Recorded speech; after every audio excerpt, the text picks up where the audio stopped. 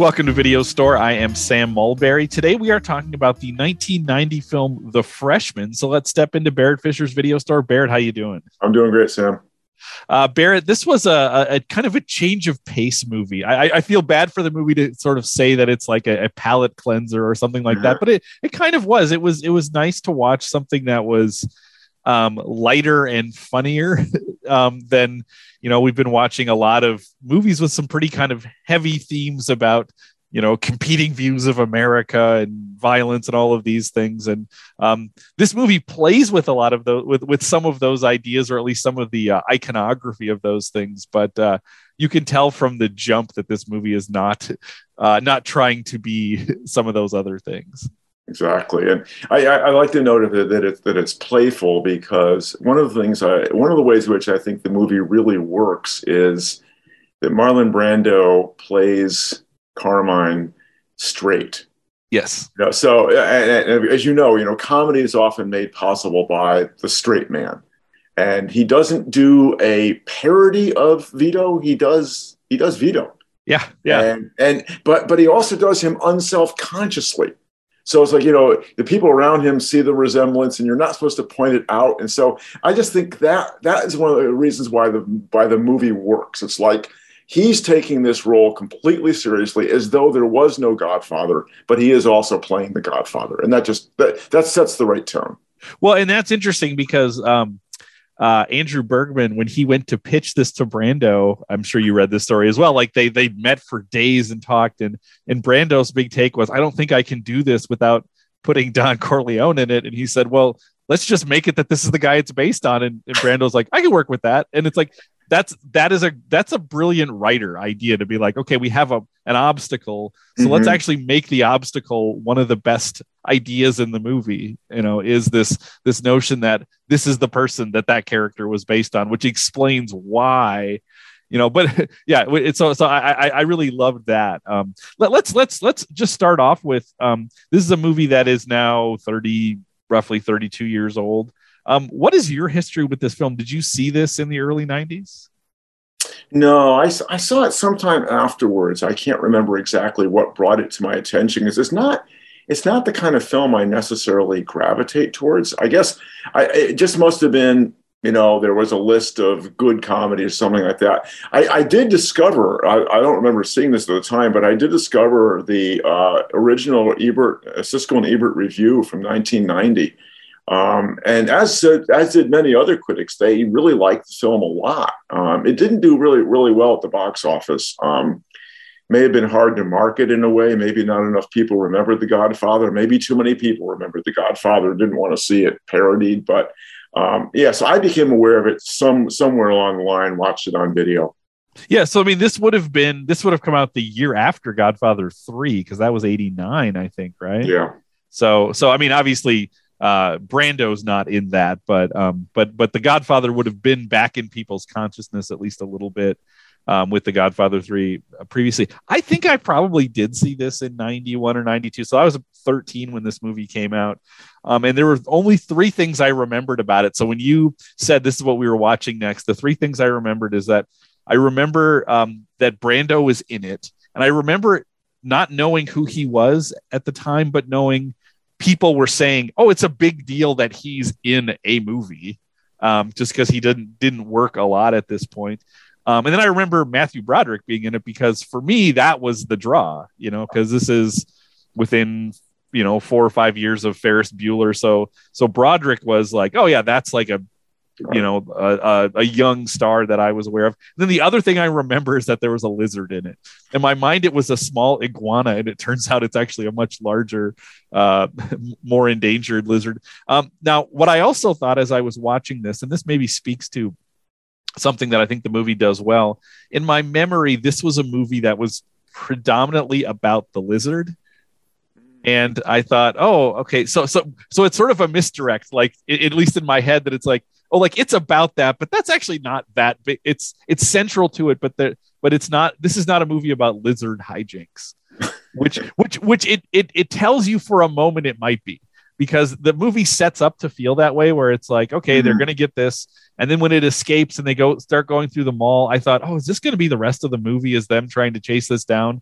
And I thought, I'm not really interested in that. And then they resolve that right away. And I'm like, that actually was really well done, because there are plenty of movies at the time that would have been that it would have been, this is just this chase movie of these two young college students trying to chase this lizard throughout New Jersey. And it's like, that's not a movie I'm interested in. And it turns out this movie wasn't interested in that either. It's interested in a much more interesting ideas. Well, I'm glad that you said that, Sam, because you actually put your finger on something I was feeling at the time, but I didn't quite know how to articulate it, because I didn't remember the movie well enough to remember what they ended up doing with the lizard. So you're right. It was that mall scene. I was thinking, oh no, it's going to be one of those. The lizard's going to disappear, and we're going to spend the rest of the movie trying to find the lizard and trying to explain to Carmine why they don't have the lizard. Yeah, I'm really glad they went a different direction.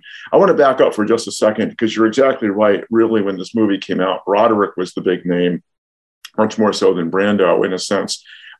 He'd been in a string of films, as you mentioned, Ferris Bueller's Day Off. He had just been in Glory in '89, gotten really good reviews for that. But the other thing I want to point out, which you also alluded to, is it's really interesting that Brando made 2 career comebacks, and both times they involved The Godfather. So when he made The Godfather in '74, his career had really been in the toilet for more than a decade. And then he sort of semi-retired from acting after 1980. I think it was after A Dry White Season, or maybe there was one other film after that. But anyway, he hadn't been on screen, as you observed, for 8 or 9 years. So it's really interesting that his comeback is twice with this particular character. Another thing that I found interesting about this movie, and this is maybe before we get into specifics about the movie, is the character of Andrew Bergman. Was fascinating to read about him. Now, I didn't read a lot about him, but what jumped out at me is, before he is a screenwriter, before he's a director, before he's any of these things, he is a PhD in American history from the University of Wisconsin, which is a great history program. So I was like, that's not the pedigree, I think, for most filmmakers or screenwriters. Now his dissertation is on film. So there's definitely like film studies crossovers. He wrote a couple books he wrote a book about James Cagney, and wrote a book about his dissertation was on like Depression era films. So he's definitely a film scholar, but then like in '74, he is one of the writers on Blazing Saddles, which again, like just those two facts are such a weird disconnect to me. Do you know any more about him? Because he doesn't he writes quite a bit, but doesn't. He also writes the In-Laws, which is another one of those kind of '70s comedies. But yeah, that's you dug a little deeper than I did, Sam. That's more than I knew about him. So yeah, no, you're right. So he's kind of a combination of writer director. I think he only directed about three or four films, but he had his hand in some really good comedies, though. He may not have done a lot, but what he did was pretty high quality. Now, because he is this, historian and film historian, what I loved about this movie, and something that I didn't remember, is that there's a trope. We're getting close to the Oscars, and there's a trope that what Hollywood loves is movies about making movies. Mm-hmm. And this is not exactly a movie about making movies, but it's a movie that is deeply aware of the fact that movies exist. Yes. There are so many things, references to movies, and again, we already talked about the Brando playing the character that Vito Corleone was based on. What I like about this is there is sometimes this gets referenced a lot on some of the podcasts that I listen to, like weird things in movies where people sort of think about, like, in the world of this movie, do other movies exist? So I'll give you a very strange example. In the movie The Dark Knight, there is a moment where Heath Ledger's Joker says to Batman, "You complete me," which leads people to think, has the Joker seen Jerry Maguire? Like, is there part of the world of that movie where that character sat and watched a Tom Cruise, Renee Zellweger rom-com? Because he's referencing it, but it seems strange. Like, this is a movie where you assume all these characters have actually seen these things. Part of it is making Broderick not only a college student but a film school student. So you get to have these moments where you go into Paul Benedict's class and they're actually like talking about film or watching films, things like that. But what were things that jumped out to you in terms of this as a movie that's sort of aware of movies? Well, in Flieber's office, you have the big poster of Brian De Palma on the wall behind Matthew Broderick. And of course, very significantly and strategically, they're watching clips from Godfather 2, not Godfather 1. And of course, Bruno Kirby is in Godfather 2. So there's that connection there as well. So at least those are a couple. I mean, I just love the fact that he's analyzing Godfather 2 while Matthew Broderick is interacting with the actor from Godfather 2. So those were a couple of really big ones that stood out for me. Well, and then there are all these like little moments from the broader Godfather universe that work their way into this, but not in obvious ways. So, for example, when Carmine is talking to Clark about marrying Tina, he starts to talk about what a wedding would look like. Yes. And he's like, and of course you have the senators and the judges, and it's like, oh, you're describing the opening scene of The Godfather. Yes, exactly. So instead of showing it, it's like, yeah, we all know this is there. So, and I think part of this is that this movie, from its inception, assumes that you're watching this because you want to see Brando playing a Vito Corleone again. So like, it's assuming you know this stuff, so they don't have to overdo it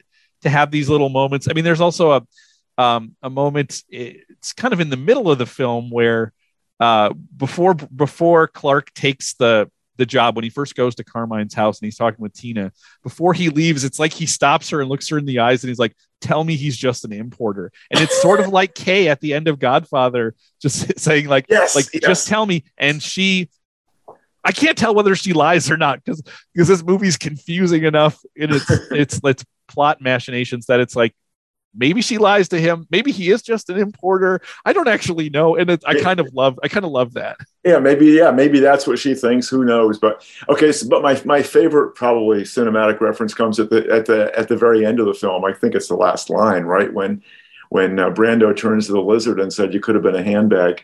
And of course, that's Brando's great line from On the Waterfront. I could have been a contender. I have to believe that Brando ad-libbed that or threw it in, or I don't know, maybe Bergman wrote it for him, but I just thought that was kind of the ultimate homage to Brando's career for him to get to say that to the lizard. Well, and okay, again, and this is an overstatement as a movie reference, but there is also this moment where, as I think about that last shot, they're walking away from the camera, and it's sort of the end of Casablanca, right? You have these two characters who have been through all of this, and I don't know if this is the beginning of a beautiful friendship or not, but it's sort of a similar setup where it's like these two characters who've been part of this bigger complex story are now walking away together away from the camera as their dialogue continues. Yeah, and the fact that this is subtly done, and to me, is one of the pleasures of the film, Sam, because I think for a light comedy, you don't normally see what I would consider rather subtle touches like that. And so to me, that's one of the reasons why it stands above most other kind of light comedies, because it really does bear some closer examination for those tropes and references. I mentioned that this movie has a lot of misdirects built into it. And I love that it opens with one, again, because I'm not remembering the story at all. The opening scene, you see Clark and his stepfather in the forest, and everything about that scene tells you that they're hunting. Mm-hmm. He's dressed in camouflage. He has a rifle, and you're like, okay, so he's here with his father-in-law. And you can tell by the way it's set up, by the way Clark is dressed, by the way he's talking, that it's like Clark disagrees with his stepfather. But the assumption is he disagrees because his stepfather is a hunter and Clark is somehow opposed to that. And then you realize it's actually the opposite, is that they're hunting hunters. They're trying to chase away hunters. And he's actually a radical animal rights activist. So within the first little bit, you get a misdirect, and that tells you like, okay, everything you encounter, like, don't quite believe what you're being told by anyone or what you think what you see. I actually think that's a great way to start this movie. And I'm also going to use that as an excuse, Sam, to talk about a couple of other elements of the film, because that opening scene is such a different setting from where the rest of the movie occurs. You know, then you get the shift from wherever he comes from, right? He might come from Vermont, he might come from Nebraska, Connecticut, and Montana. But the cinematographer for this film is William Fraker.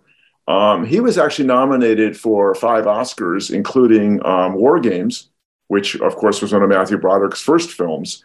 He also worked, he wasn't the main DP, but he worked on One Flew Over the Cuckoo's Nest. So there's a connection to some of our earlier watching.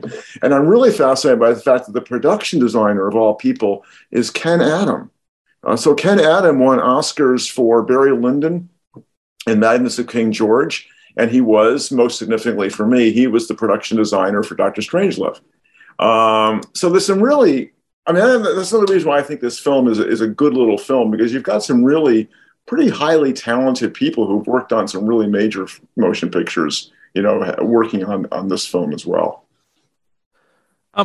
One of the other things in terms of thinking about this as a film that is aware of film, and again, tell me I'm wrong, because I probably am, but I also, maybe this is just you and I have been talking so much about film noir, is like there are elements of this that it's like it uses pieces of that. So like if I think about, when I ask you, okay, describe what a film noir has, things that you often say, it has voiceover. Well, this movie has some voiceover to it, right? Which is also a reference to the fact that Broderick's most iconic role is Ferris Bueller, where he addresses the camera and does voiceover, right? But it has voiceover. It has a character getting pulled into an underworld, a character who's maybe outside of it getting pulled into an underworld. It has a plot that's very confusing, keeps changing. It's full of like double and triple crosses. You know, you have Tina, who like at least sets up as a potential femme fatale, like she sort of reads that way.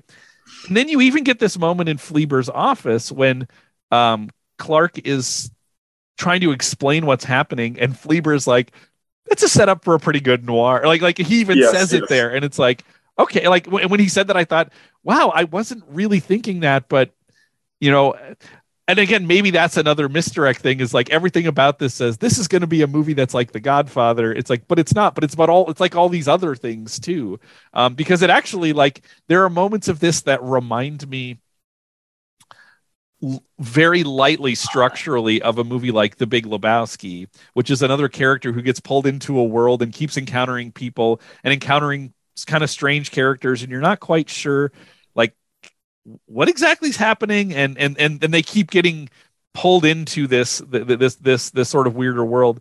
So the Lebowski also has like some light noir elements in terms of some of that stuff too. So I don't know if that's an overstatement, but that's definitely something I felt watching this. Well, I'm really, Sam, that's great that you said that, because one of the other cinematic references that I didn't mention is not only does Fleaber say noir, but he specifically mentions Kiss Me Deadly, which is one of my favorite noirs from 1955. I don't know if you've seen Kiss Me Deadly, I have not. Okay, the whole premise of Kiss Me Deadly is there is this briefcase full of a mysterious substance. It's called the Great What's-It, and the briefcase it plays the same role in Kiss Me Deadly, now that I think about it, that the lizard plays in this film. So that's more than just kind of an off the cuff comment. I think actually, and I love Kiss Me Deadly but it's not a noir in terms of it's not a noir that has a lot of noir lighting. So, right. You know, so when you were talking about this having noir elements, you know, I wanted to come back and say, yeah, but it's so brightly lit most of the time, except of course for the club. But actually, Kiss Me Deadly, now that I think about it, is a pretty well lit noir, and yet it is unmistakably a noir. And it has the Mike, and it's basically a detective story. Mike Hammer is the detective in the film. So yeah, I think that I wouldn't want to classify this as a noir, but I would agree with you that it has a lot of those kind of noirish elements. The other really obvious thing that I should have said when we were talking about cinematic references is Bergman's own film, The In-Laws, right? Which is about these people who come to New York, these tourists, and they go through this completely nightmarish classic kind of experience of sorry, I'm sorry, it's not that, it's the out of towners. That's what I'm thinking of, the out of towners. They come into New York and they have this terrible disorienting experience, and Bergman sets all that up with the opening song, right? New York, big city of dreams, and everything in New York ain't always what it seems. You might get fooled if you come from out of town. So I think that's one more kind of cinematic reference he's making. Yeah, and in terms of what I was saying about noir, I mean, I think you're exactly right. Like, I think this is a movie that's aware of noir tropes. Yeah, it's not a noir, but it's like, yeah, we can play with those things too, and we can use some of that stuff as well. I had a couple other Godfather things. Some of these I think I already talked about, but I want to see if there's anything else. Oh, I loved at the again, another kind of like The Wedding with the Godfather, when they're at the gourmet club and Victor gives him the Italian passport. I mean, it's this idea of like, maybe you have to go off to Italy or to Sicily for a while. And again, like they don't have to overdo it to be like, this is, so there is this, and the whole thing has this sense of like, because it's intercut with a few Godfather 2 scenes, like even the kiss on the mouth that he gets from Brando. And then we cut to the classroom scene where you see Michael do that to Fredo in Godfather 2. And it's like, you think about the idea that Vito Corleone is based on Sabatini. And then you say like, well, is this art imitating life or life imitating art? Is because I also assume that if not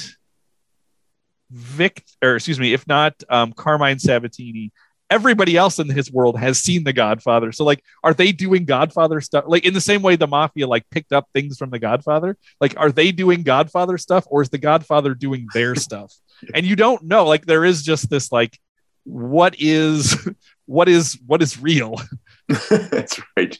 And of course, but I also love the contrast, right? Because there's the kiss of death in The Godfather, but Victor tells him the kiss of all kisses. He says, you're in for life.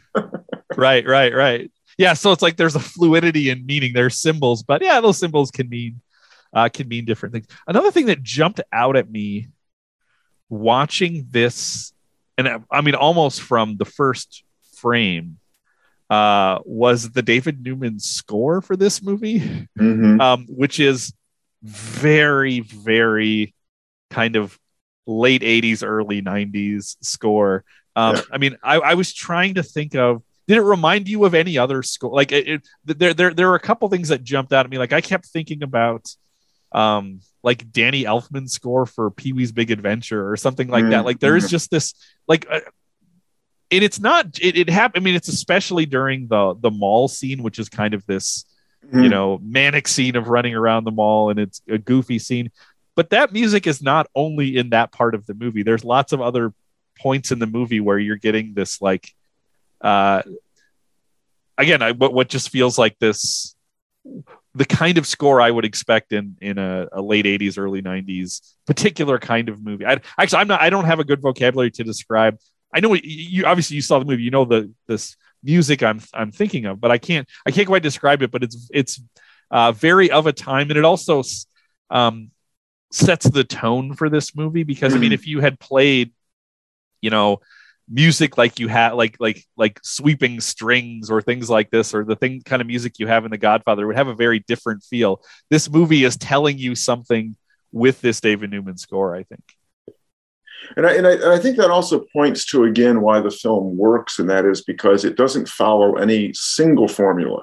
You've got these many different elements. And so there are ways in which it kind of transcends its time, but then there are ways, as you're pointing out, where it's very much of its time. But I would say that I was surprised, especially for a comedy from the 90s, that it stood up as well as it did, even if the score is kind of a marker of that particular period. I mean, it's kind of impossible to make a film that's timeless, right? I mean, it's always going to have some element of its time. Yeah.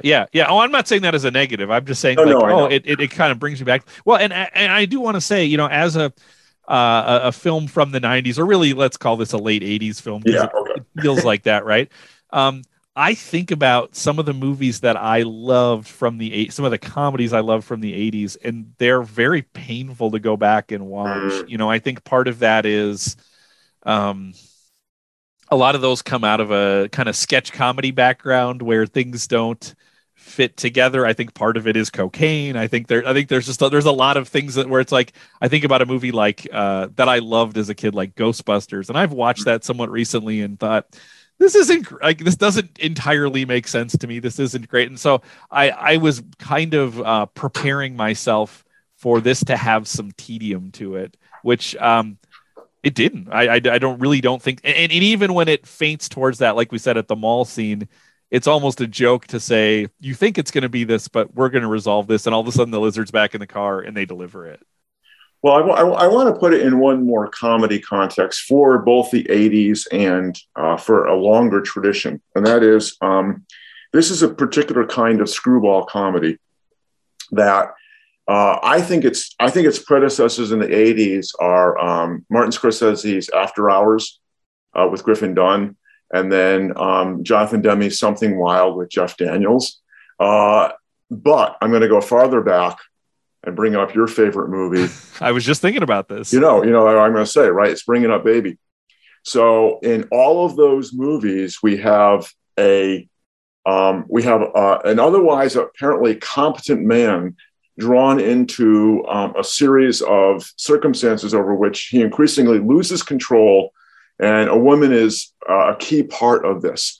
And there's a line that Matthew Broderick says that just made me think completely about each of those three films, especially Cary Grant and Bringing Up Baby. He says, I stopped thinking 24 hours ago. I'm going on pure instinct. And she says to him, that's what you're supposed to do in New York. To me, that's the essence of what happens when the guy gets caught up in the screwball world. It's like, after a while, nothing makes any sense. You're just in this for the ride. And I think that Bergman is putting his film firmly in that kind of tradition. Yeah, no, that's great. And all that is to say, Barrett, I think I'll just say this on air. At some point in this run, we should revisit Bringing Up Baby. We should do another episode on it. Because the more we like go through things and talk about it, I feel like I should go back and watch that again and revisit it, and maybe with a different set of eyes. So at some point, maybe that will be an appropriate thing for us. Well, I just got, a friend just gave me there's a Criterion edition of Bringing Up Baby, which I just got, and I haven't had an excuse to rewatch it. So it's also got a documentary about Howard Hawks that I'm eager to see. The other part to this movie that we haven't talked about yet is the whole notion of the gourmet club. As you know, this is absolutely something I didn't remember. Like I said, I remembered the Komodo dragon. I did not remember that this was a plot about people who want to eat endangered species. So there is both the great John Polito scene where he's explaining it, and that just sounds like this crazy idea, and then you end up actually getting to go to the club, which is an entry into a strange little world that I almost feel like it has these great moments of strangeness, but it's like that could have been even stranger for me, and I would have been open to that. Like there was a moment where when we got to the gourmet club that I sort of was like, I wish Bergman had said, David Lynch, why don't you direct all of the scenes at the gourmet club? Just make it weird, because there are weird moments. When Bert Parks starts singing Maggie's Farm, I thought to myself, like, oh, this is like tiptoeing towards like a weird Lynchian thing. And it's like, I just wish they would have gone all the way with that. That would have been great. Well, and that, yes. So you have him singing Maggie's Farm. Like, what in the world are we doing with Maggie's Farm? And then, of course, Bert Parks, the host of Miss America, so there he is, so singing to the Komodo dragon. And then I think the other element, this kind of Lynchian, is that whole Larry London character. Of course, Maximilian Schell was kind of the Christoph Waltz of the 70s and 80s. If you needed a guy to be a German character, or a German character pretending to be somebody else, Maximilian Schell was your guy. And I just love the fact that his pseudonym is Larry London, when he's so obviously not a Brit.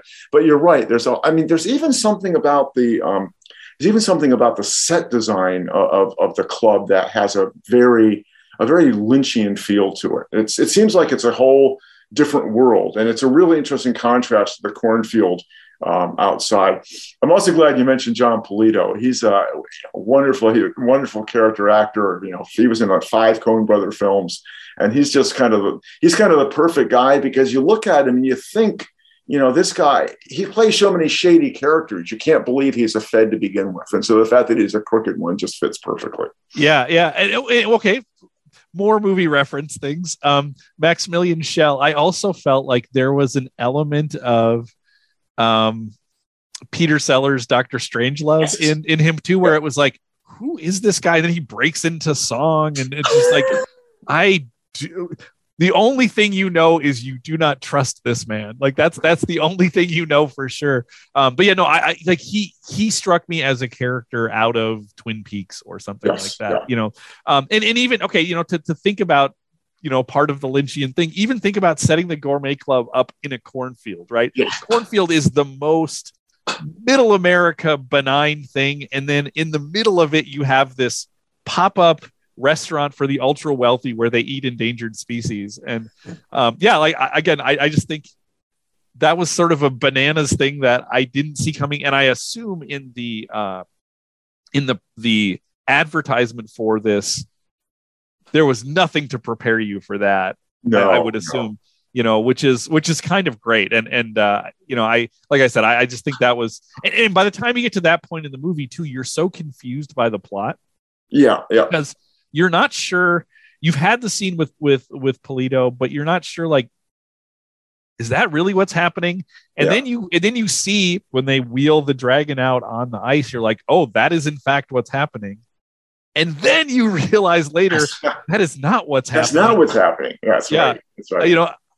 Like with many noirs, it's like, can you explain the end of this movie to me? Like, there's a lot that happens where it's like, I think I get it, but it's very confusing, and it's also like the plot probably doesn't hold up if you think too hard about it, because it seems utterly improbable. Yeah, because I'm kind of left thinking. So wait a minute, Carmine was a good guy all along.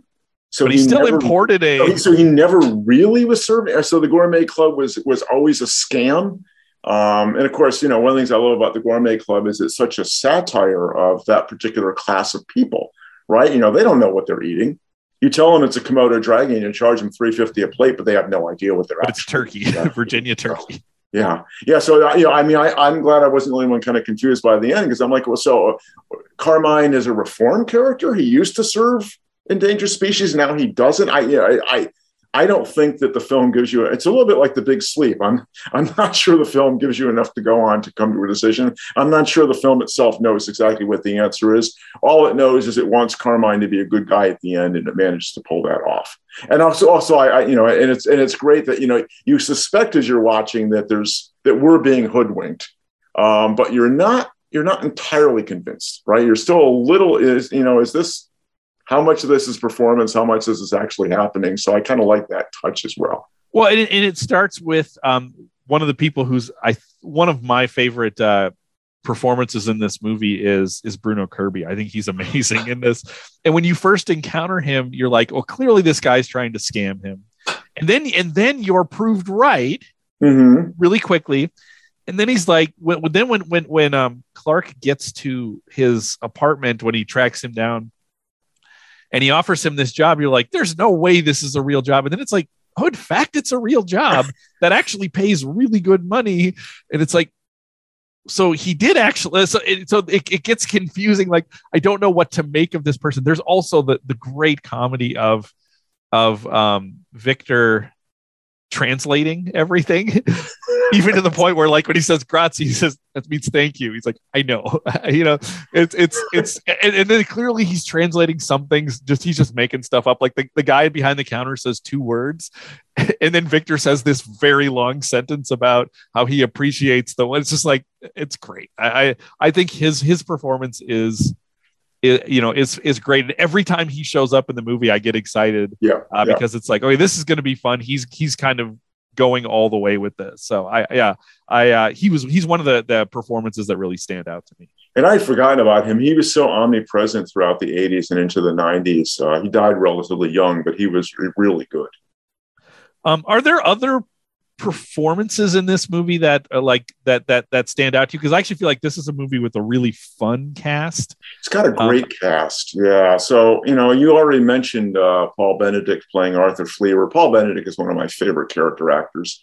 I mean, he's been in a lot of things, but I really love him in one of my favorite Christopher Guest films, Waiting for Guffman. He's just wonderful in that. The other one I want to point out, which I confess I didn't realize until I looked at the cast, is Frank Whaley, who plays Steve Buscek, the roommate. We, of course, met him as Archie Graham in Field of Dreams. And once I guess it's the way his hair was or something like that. I just didn't place him at all. But I think he's great as the kind of the sidekick. I really enjoyed him. And Penelope Ann Miller is wonderful as Tina too. Yeah, she's an actress who I wasn't particularly familiar with, and I thought she jumps off the screen too. I think whenever she's in it, I have to say I am a huge Frank Whaley fan, if that's possible to be that. He's also one of the kids at the beginning of Pulp Fiction. He plays Brett in Pulp Fiction. He has a very small part in School of Rock. Like he's in Hoffa. He's like he always just shows up in movies, and the first thing I always think when I see him is Archie Graham, and then playing somebody else. But I actually thought that Steve Buscek character I really liked him, and it kind of makes me sad that he kind of disappears out of the movie. Yeah. Because I was enjoying him. I have to say my favorite character in this movie, and this is such a small character, and he has great interplay with Steve, is Leo or Big Leo at the airport. That guy was every word that person said was funny. His name is Tex Koenig, but just the idea of he says, "I'm Big Leo," and Clark says, "Well, it just says here Leo," and he says, "We are the same." And then Frank Whaley says, "You mean you're synonymous?" Yes. And just everything about him is and when he starts listing all of the Komodo dragon facts and stuff, and it's just I could watch that scene over and over, and I just want to know more about Big Leo. I could spend more time with him. It's just this great small little thing that when you get to the end of the movie, you kind of forget about that character because he's just in it briefly, but great writing and a really great performance. Anything else you want to talk about with this movie? Yeah, I want to talk about, well, first of all, I want to talk about a theme, and then I want to talk about a couple of lines that I really love. So the theme, there's actually a very serious thematic element in this film that we haven't touched on. And it kind of explains why the opening of the film is important. And that is Matthew Broderick's dead father and a completely inadequate stepfather, and the fact that Carmine becomes his surrogate father. And Carmine, so Carmine says that he's like the son I've never had, which is, kind of another very typical Godfather line. But he actually kind of means that. And to me, one of the really poignant moments in the film is when they're sitting in the dorm room talking about reading Curious George. And that's another thing to me that really distinguishes the movie, is that for all of its silliness, it's actually got kind of a heart. And there is a genuine relationship between Matthew Broderick's character and Brando's. So it really is about a father finding a son and a son finding a father. So I really like that because it really is tight. It really isn't extraneous that you have the stepfather kind of subplot.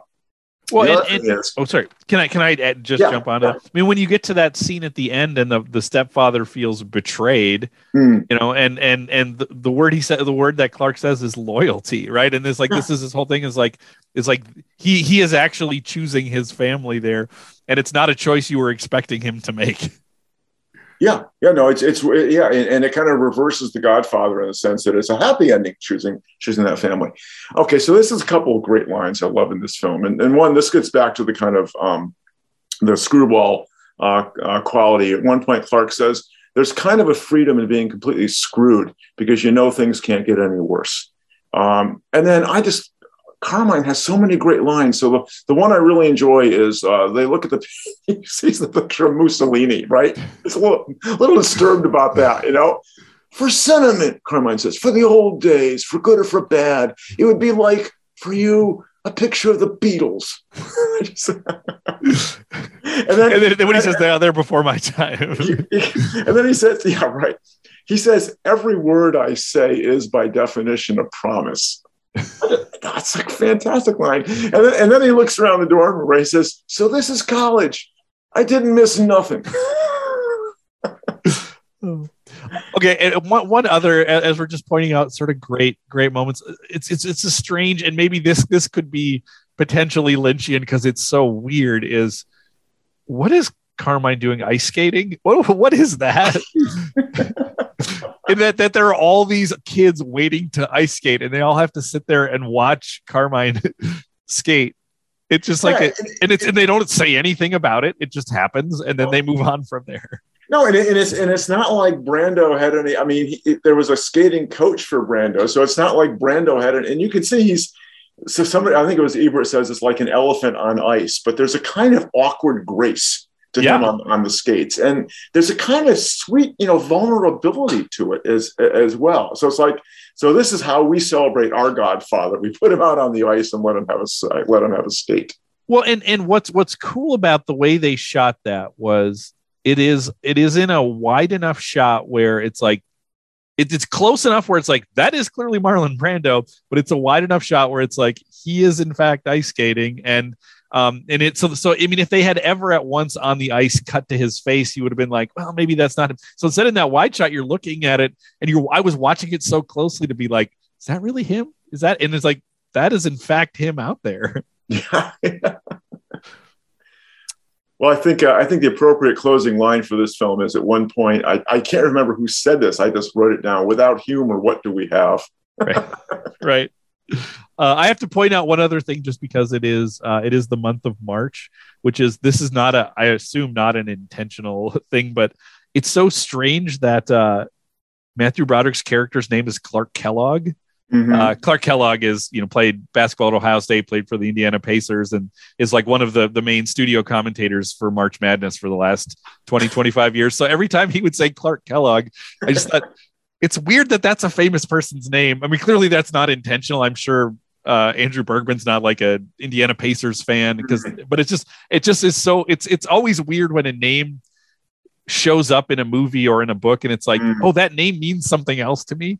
And I could never get over well, what's funny is the first time he says it, when he's talking to Frank Whaley, he said he gets halfway through his first name and he says, I'm Clark Kent. And I thought he was going to say Kent. And then later on, Carmine calls him Kent. And I was wondering, was that a Brando flub that they just sort of roll with? Because Bruno Kirby jumps in and says, it's Clark.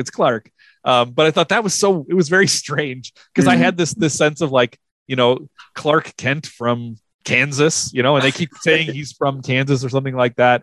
Yeah. Coming to the big city or something. So, there's something going on with that name that I found was interesting too. So Barrett, what do you have for us next week? Well, as you said, Sam, this was kind of a palate cleanser because I want to jump back into the crime genre and go back to kind of the granddaddy of gangster films and watch Howard Hawks' Scarface from 1932. I went back a while ago and I watched Scarface and Public Enemy and Little Caesar and all in the same weekend. And I think Scarface stands up best of those three kind of seminal gangster films. Fantastic. This is a movie that I am very aware of because it gets referenced a lot when you read about crime films and you read about kind of because that's pre-code, right? Yeah, it's right on the cusp. It's right on the cusp. Yeah. Because when you read about the code, that's also something that gets referenced sometimes too. So I'm very excited to watch this. I've never seen it. That's going to be great. Barrett, thank you so much for recommending The Freshman. I got to say, this is a movie I would not have gone back and watched. And I had a great time watching it. And I had a great time having this conversation. This was very fun. Feels a little different than some of our other conversations. And I've really enjoyed that. So thank you for recommending this. That's all the time that we have. But we will be back next week to talk about Scarface in Video Store.